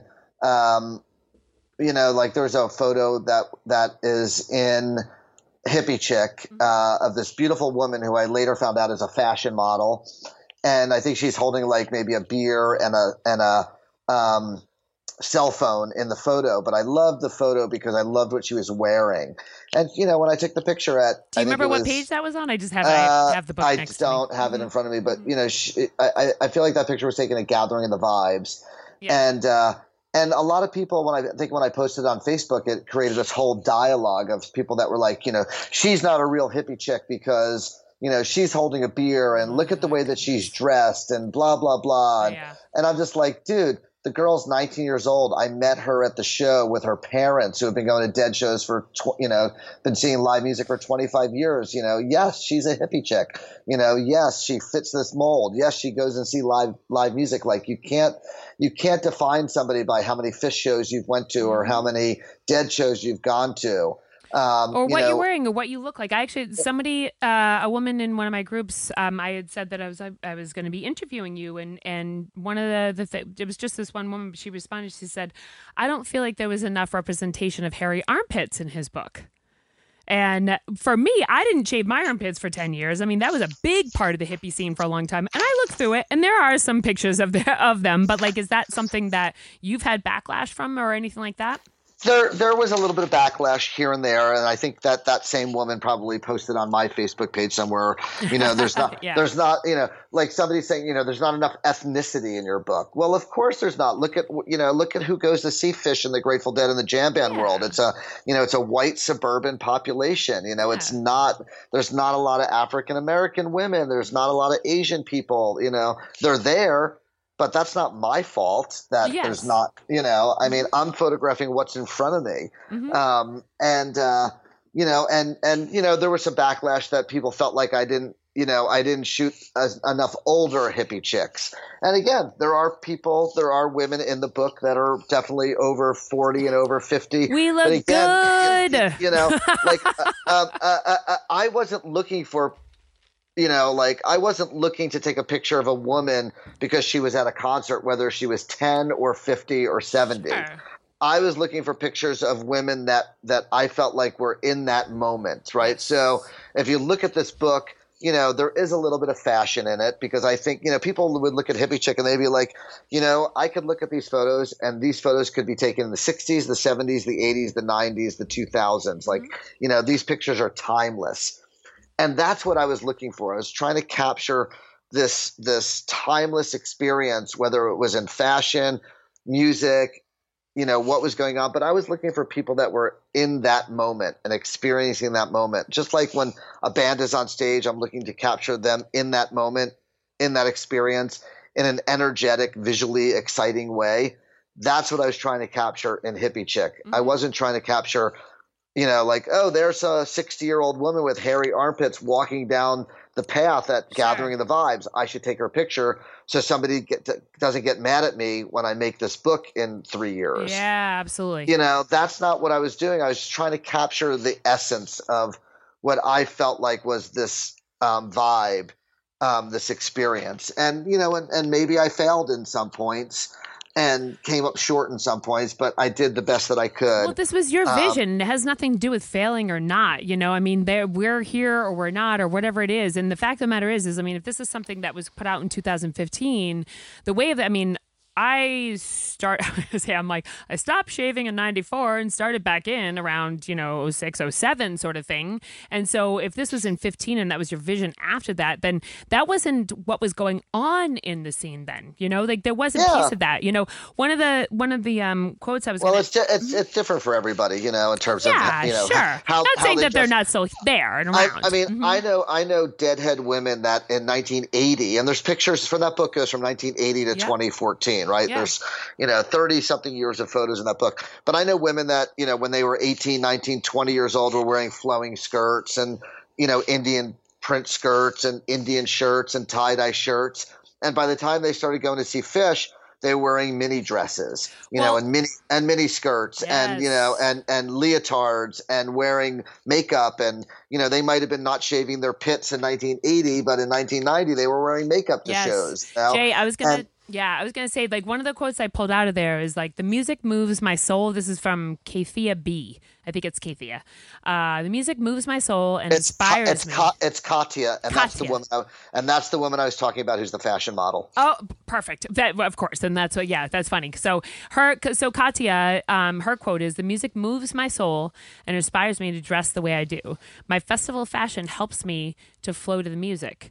And what I wrote after that was, I'm curious about your take on how fashion is a part of the culture, because when I joined the tribe in '94, we wore patchwork. We didn't shave. There's dreadlocks around. And now, it was right around that turn of the, 09 going 010, whatever, women are sequins, short skirts, glitter. What is your take on the change? And do you have thoughts on this? And do you think this is more of a culture change from the lot? And how did that affect the lot scene in general? it's not a cultural change, it's an individual change. Okay, you started shaving your armpits because you grew up. And you were changing as an adult. Sure. Okay. And I think that it's an individual thing. So I think that, when, like I said, you're 18, you're 19, you're 20, you're a lot younger, you're wearing different clothes, you're wearing flowing clothes, all of a sudden you're 30 and you're still going to shows, and maybe you're shaving your legs, your arms, you're, wearing makeup, you're putting glitter on. I have a 22-year-old daughter, and, and she's got piercings, and she's, she goes to shows, and she goes to Phish shows, and, she loves this kind of music also. She's in the scene, and she wears a lot of third eye bindies and stars and glitter and gems on her face and stuff like that. And, sometimes she wears tie-dye. Sometimes she wears a Primus t-shirt that's torn. She wears a lot of black, but she's still, a psychedelic hippie like anybody else. I think it's a very personal, individual expression of who you are at that time in your life. And I think that as you get older, you're not wearing as much hippie garb. And a lot of people also, when they're 18 and 19 and 20 years old, you're wearing hippie garb because that's all you can afford to buy. Yeah. Right? You're wearing I made my shit. You're making your own clothes. You're patching your clothes when they get holes in it because you're living on tour and you can't afford it. You can't afford to go and buy a $200, silver foil mini skirt with, some other black, you know what I mean? It's like, absolutely. But then all of a sudden you're 30 years old and you might have a career. You might be a nurse or a doctor or a lawyer. Good point, Jay. Good point. Thank you. Yeah. Or anything. And you're like, okay, I can afford to go on tour and stay in the Hilton instead of sleeping on the floor of a budget inn. You know what I mean?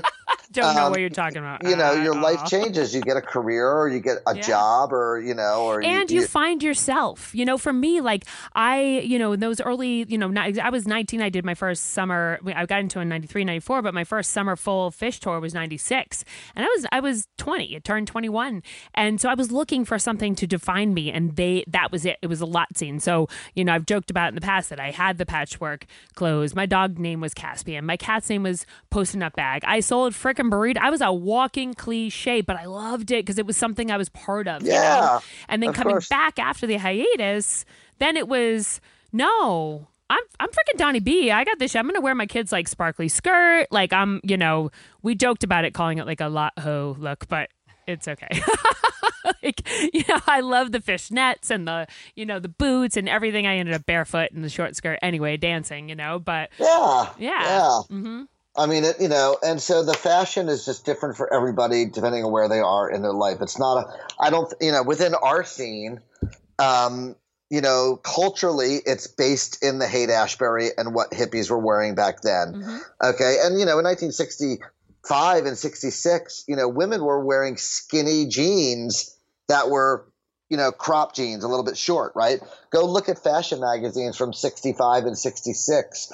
That's what women were wearing. Look at what Audrey Hepburn was wearing and stuff like that, right? And these were hip women, right? And, that came back decades later again. But as far as the hippies go, nobody was wearing tie-dye in 1965. Yeah. No. They were wearing thrift clothes and flowing hippie skirts and so it what goes around comes around and it keeps switching. But again, there are some cultural reference points of where it started. Back in the mid 60s, and it continued to evolve and change. In the 70s, look at what women were wearing in the 70s: high waisted jeans with big platform shoes and crop top shirts, and my daughter wears that today. Do you know what I mean? Yeah, it all ends up coming around. What goes around comes around, and it's just like your own personal style and what you gravitate to and, what you're influenced by and what makes you feel comfortable. Sure. Today I wear jeans and t-shirts, in 1980 and 81, I wore, baggy drawstring purple pants with, orange, Indian shirts. Yeah, well, you got to think about like the Django's back in the day, like, like 2.0 when it was just like those big giant bell bottoms and the, that whole thing where the patchwork kind of started to fade out a little bit. But when we all came back as adults, we all came back as parents. I went to my first Phish show in 2009 at, it was the fourth show it was at Fenway. And I wore my old long skirt, and I hadn't worn that probably since my last Phish show, and it would but I was like, oh, this is my uniform in a way. I was like, I'm going to go back. I'm going to wear what I wear at Phish shows. And it just like, nope, that was the last time I ever wore a long skirt. Ever since then, it was the short skirt because I'm like, no way, like I can't move in that sense. But back then, that did define me. That was part of me. Yeah. So that's the fashion side of it all. Yeah. So question. So there's the quote by Jordan A in here, and it says, to be physically close to the creation of emotional music, evocation. Evocation, am I pronouncing that word right? So emotional. Evocation? Yeah. Evocation music amplifies the music and passion and thrill. It's powerful and sexy and transcendent. So I believe that we're part of this culture that sees this as powerful, and music exudes sexiness within dance, and often sometimes drugs do enhance this piece. So, there is a darker side to this whole thing. They got the Me Too movement and whatnot. Do you feel that you've seen a decline or whatnot in how women are safe in letting themselves go to this, to me, incredibly powerful, strong piece of me, Sophia Callisto, she's one of the women, she just started the Music Empowering Music, as a photographic anthology of women Phish fans. And she's starting this amazing, project with that. And so with that, like, and what I see in your book is that this sexiness, this, is powerful to women where we're in this like weird dark space of this Me Too movement. So what are your thoughts on So I'm sure there's sexism, and I'm sure there's quote unquote Me Too activity that happens in our world, Phish world, dead world. Mm-hmm. I'm sure it exists. I think that in general in our space, it's a safe space, and that people, with the exception of the occasional, overly drunk frat boy who doesn't know how to behave, mm-hmm. I think that we are in a safe space, and as long as women are not being harassed, then I think it's okay. And again, like with me and my camera, I think that people, a lot of people know who I am and know what I do, and so I might get a little bit more entree into that scene without resistance. Sure. Right, and I think that like at Phish shows, even if I'm go down front, there's enough people that know me that the people who don't, they'd be like, oh no, he's okay. Back in the day at dead shows, a lot of people wouldn't let me take pictures of them because they thought I was a narc. Remember that word? A narc. We were joking about in Almost Famous. There's that line where Frances McDormand says, somebody says, where the kid says, I don't want everybody to think I'm a narc. And Frances McDormand, his mother, says, what's a narc? He goes, a narcotics officer. And she said, what's wrong with being a narcotics officer? Not Darcene. So, I get Facebook messages and emails all the time from people, Instagram messages that saying, God, I wish that I let you photograph me back in the day, but I was always so scared because I was a drug dealer or whatever. Yeah. I mean, there were a lot of people doing sketchy things with sketchy behavior back then. Yeah. And, so, in general, what I do could easily be construed as being a little bit on the edge of, Me Too or creepiness or whatever. But for me, I find beauty in the movement of dance, and always have. I've always been intrigued. I mean, I still love going to see musicals on Broadway with dance and all that. Mm-hmm. Like, I love that stuff. Like, it brings a tear to my eye. Like, body movement, choreographed body movement, non-choreographed body movement, to me has always turned me on. Yeah, your intentions are to capture beauty and love and joy and passion and bliss. It's not about sex, even though it is sexy. And right. That's like it is sexy, and I am a guy, and I am a heterosexual man, and I do like, seeing women in that situation and moving and grooving, because to me it's interesting and it, like you said, it's sensual. Like I'm not looking at, when I'm taking those pictures, I'm not looking at it in a sexual way at all, even though what these women might be doing might be very sensual and sexual to themselves. I was having a whole conversation with another friend of mine about how, music brings out her sensual side of her musical experience, right? And I have photographed this friend of mine in that situation, and for her, like, she recognizes it and she embraces it, right? Yeah. And so she's not trying to hide from it. I have this it brings her strength and comfort. I have this incredible photograph of my friend Kate Fisher, who's a fish girl, lives in Santa Cruz, with this other woman named Julie at a fish show 2 or 3 years ago. And it's post my Hippie Chick book, but it's like one of my favorite photos because these girls have been going to see fish for so long and they're so in the moment. And so, they're touching each other and and both of them are married. Sure. And the way they're touching each other and the way that their bodies are interacting with each other, it was just really super magical. And for me to be able to capture that moment in a split second in a photograph was really exciting to me. Yes.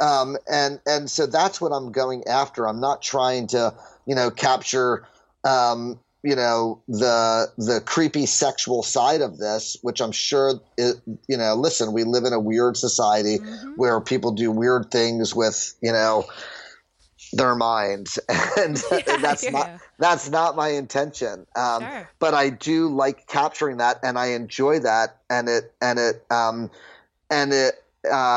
excites me, not in a sexual way, but in a creative, artistic way. Yeah, well, and I feel like that's our culture, if you really, like, I know that there's creeps, I know there's jerks, blah, blah, blah, blah. I'm like, take all that piece out of it. Like, our men and our women, like put us up on these pedestals of beauty and dance and strength. And, like, I feel my best when I'm on lot. Like, I really do. And, like, I've got a very, very, successful and wonderful occupation. I'm a great mom and yada, yada, and awesome wife and all that. But, like, when I walk onto lot, like, that's it's not like time to shine, but it's just, there I am. I'm home. It's my other piece of me.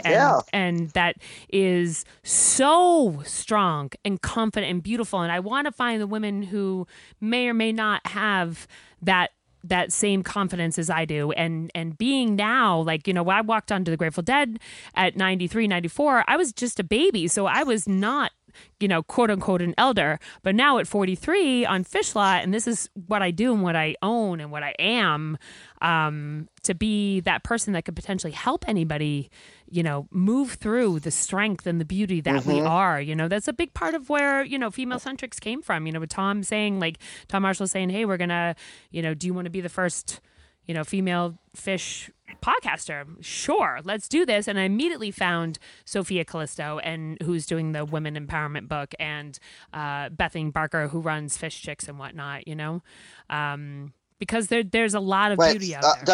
Doesn't Jen Kessler do Fish Chicks? Who'd you say does? Yeah, so Fish Chicks does. So Jen Kessler does Fish Chicks on, Instagram. Yep. Okay. Yep. And so, but I'm talking about the Fish Chicks group on Facebook, which are, unfortunately, it's like the Fish Chicks versus. So Jen is a photographer, and she's been taking pictures of Fish Chicks for a long time, like a lot of women on that line. Yeah.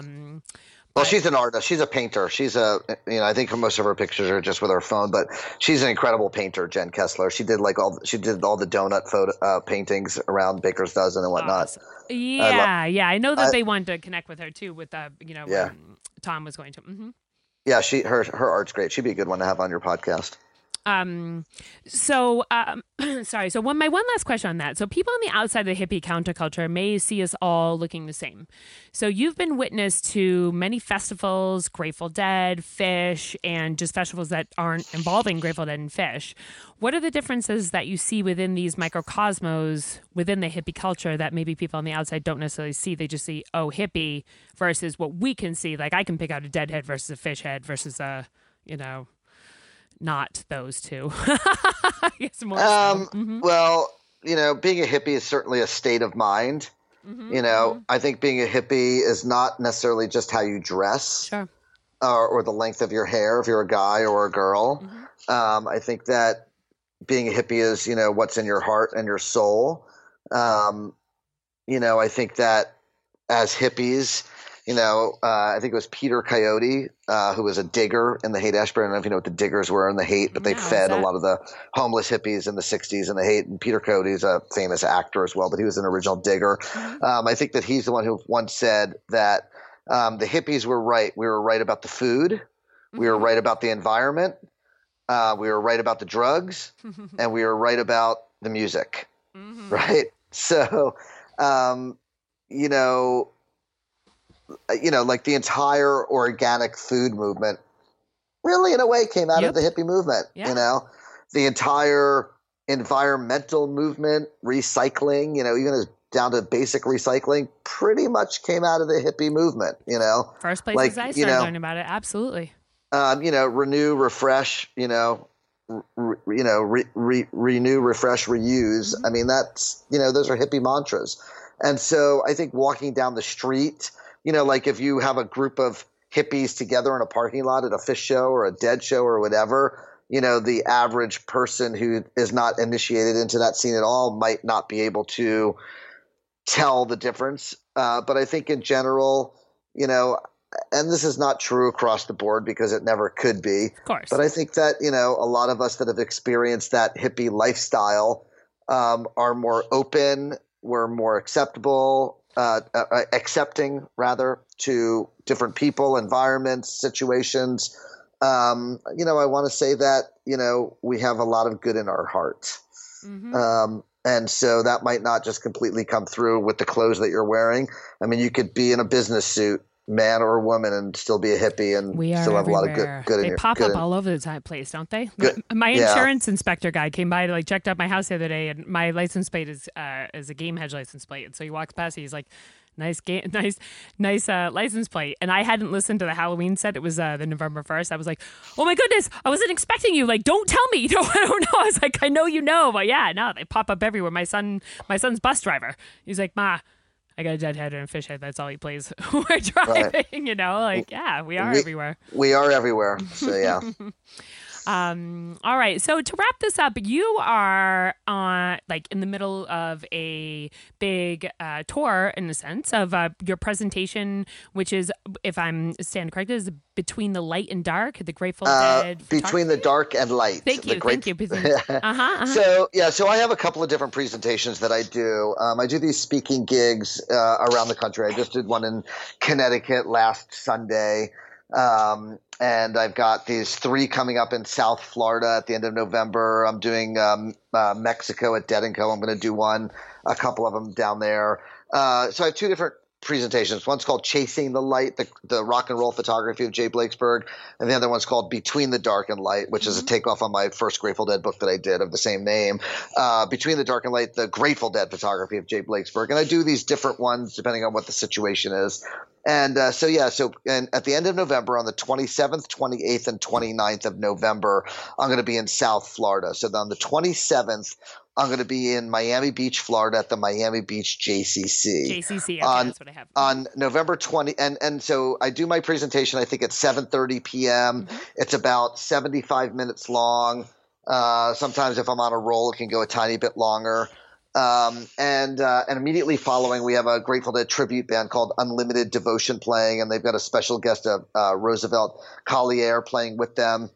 And then the next night, I'm at the Davie, Florida JCC, and that's Davie, Florida is right next to Fort Lauderdale. Okay. And I believe that website is DP for David Posnack JCC, dpjcc.org. Yeah, we'll have all those things. And I think the Miami Beach one is MBJCC, miamibeachjcc.org. And so in Davie, Florida, I'm going to do my presentation, the Grateful Dead presentation. And then immediately following that, I'm going to interview Oteil Burbridge on stage for about an hour as part of that evening. There's no music at that one. And that's on November 28th. And then on November 29th, I'm going to be in Tampa, Florida at a bar called Skipper's Smokehouse. And Skipper's Smokehouse has a Grateful Dead tribute band called Uncle John's Band that plays there every Thursday night, and they've done that for like 30 years now. They've actually done, I think, 1,018 consecutive Thursday nights where Uncle John's Band has played at Skipper Smokehouse in Tampa. And so they're going to play a set of music, and then I'm going to do my presentation during their set break. And then I'm going to then they'll play another set of music afterwards. And so those are the last three gigs of 2018 that I'm going to do.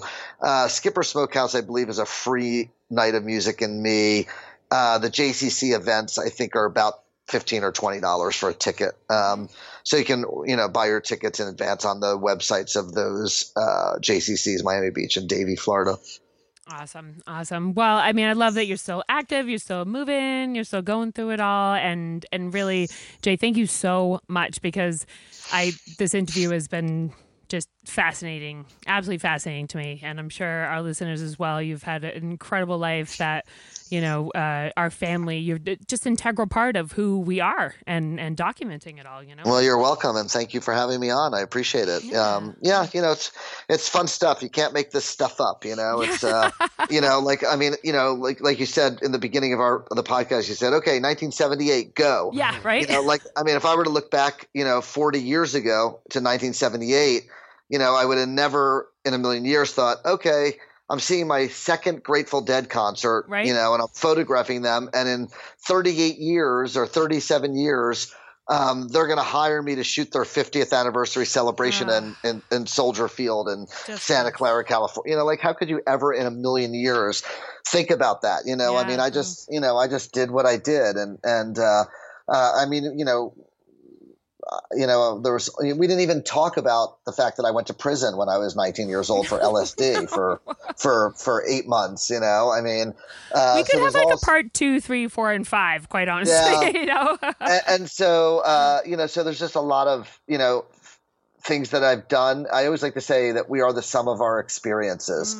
So go out, see live music, have those experiences, connect with people, talk to people, engage with people, and you will have a more interesting life. And you'll have more fun, and it'll just be a better life when you go out there and you connect with people and talk to people and have these joint experiences with your friends and your freaks and your family. So much joy. Don't be afraid of joy. Don't be afraid to spend a couple extra bucks instead of the whatever.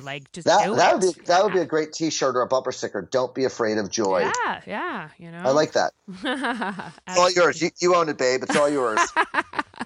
All right. Awesome.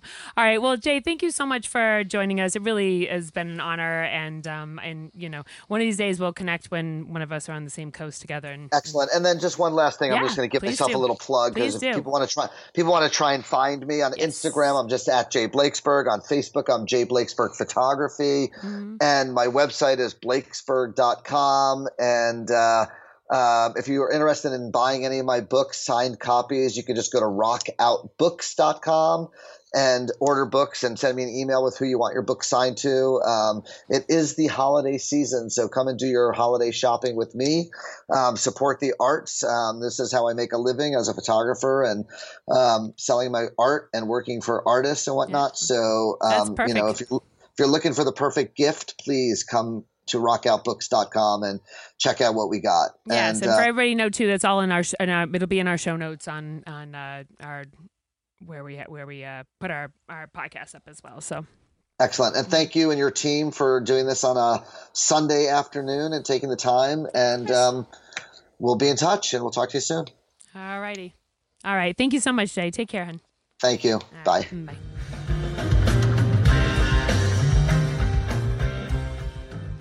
All right, welcome back, and thank you everybody so much for being part of this. Our interview with Jay Blakesberg would not be possible without you. We are thrilled to have the amount of subscriptions we have. Pass the word, because this is just so awesome. Jay was an amazing person to really interview. So much more, and that, such an integral part of our scene. So don't forget that we are part of the Osiris Podcast Network. You can check us out on osirispod.com.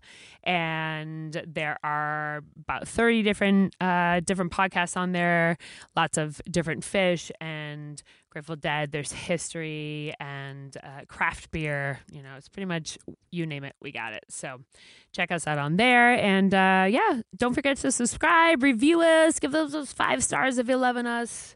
So that's that. Peace.